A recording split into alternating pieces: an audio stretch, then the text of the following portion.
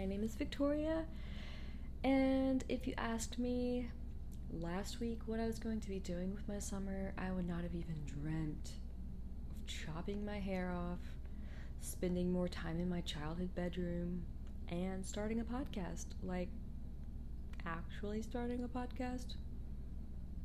It has always been on the back of my mind, but YouTube was always my bigger creative priority. Now, here I am, talking to you from my childhood bedroom in the middle of the night.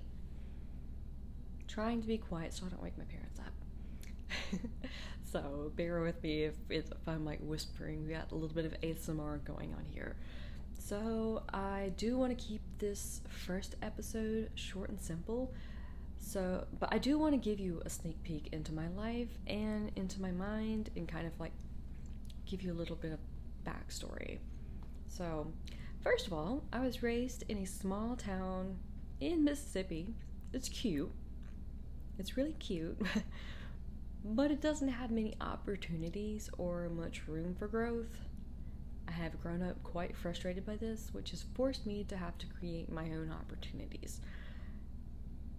And I haven't really had that many friends growing up. There may not be many people or even a single person that truly knows who I am. And because of this, these are things that people have actually told me and hurt at one point, but doesn't really bother me so much now. So people have told me that I am boring, that I am someone that lacks ambition, and that I'm overall moody and dark. Don't get me started.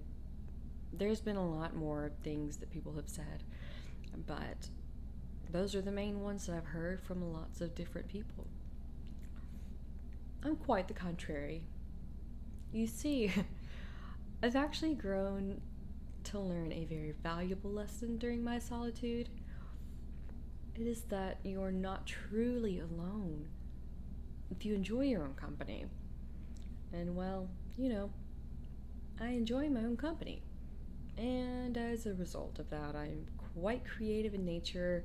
And while yes, I may be moody and dark a lot, I always, I also have come to realize that I don't care as much about what people think of me and what people say about me, because I have a plan for more than one plan. I have plans. I have ideas growing out the wazoo, and I have passion and I have passions.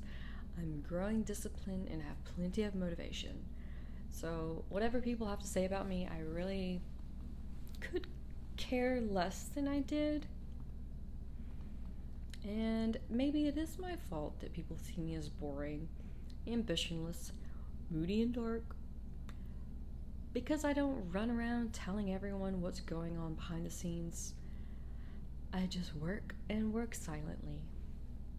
But one of these days they'll see, I think. Maybe. If they open their eyes and look past shallow surfaces. But if they get it, they get it. If they don't, well, someone's boring, and it's not me. And last thing I kind of want to...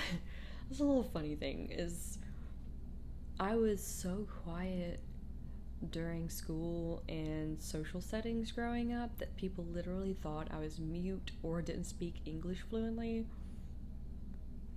But I really just have a lot on my mind, thinking about a lot, have ideas growing, just blossoming.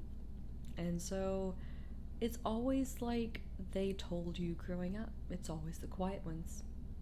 It is always the quiet ones. I promise you, it's always the quiet ones.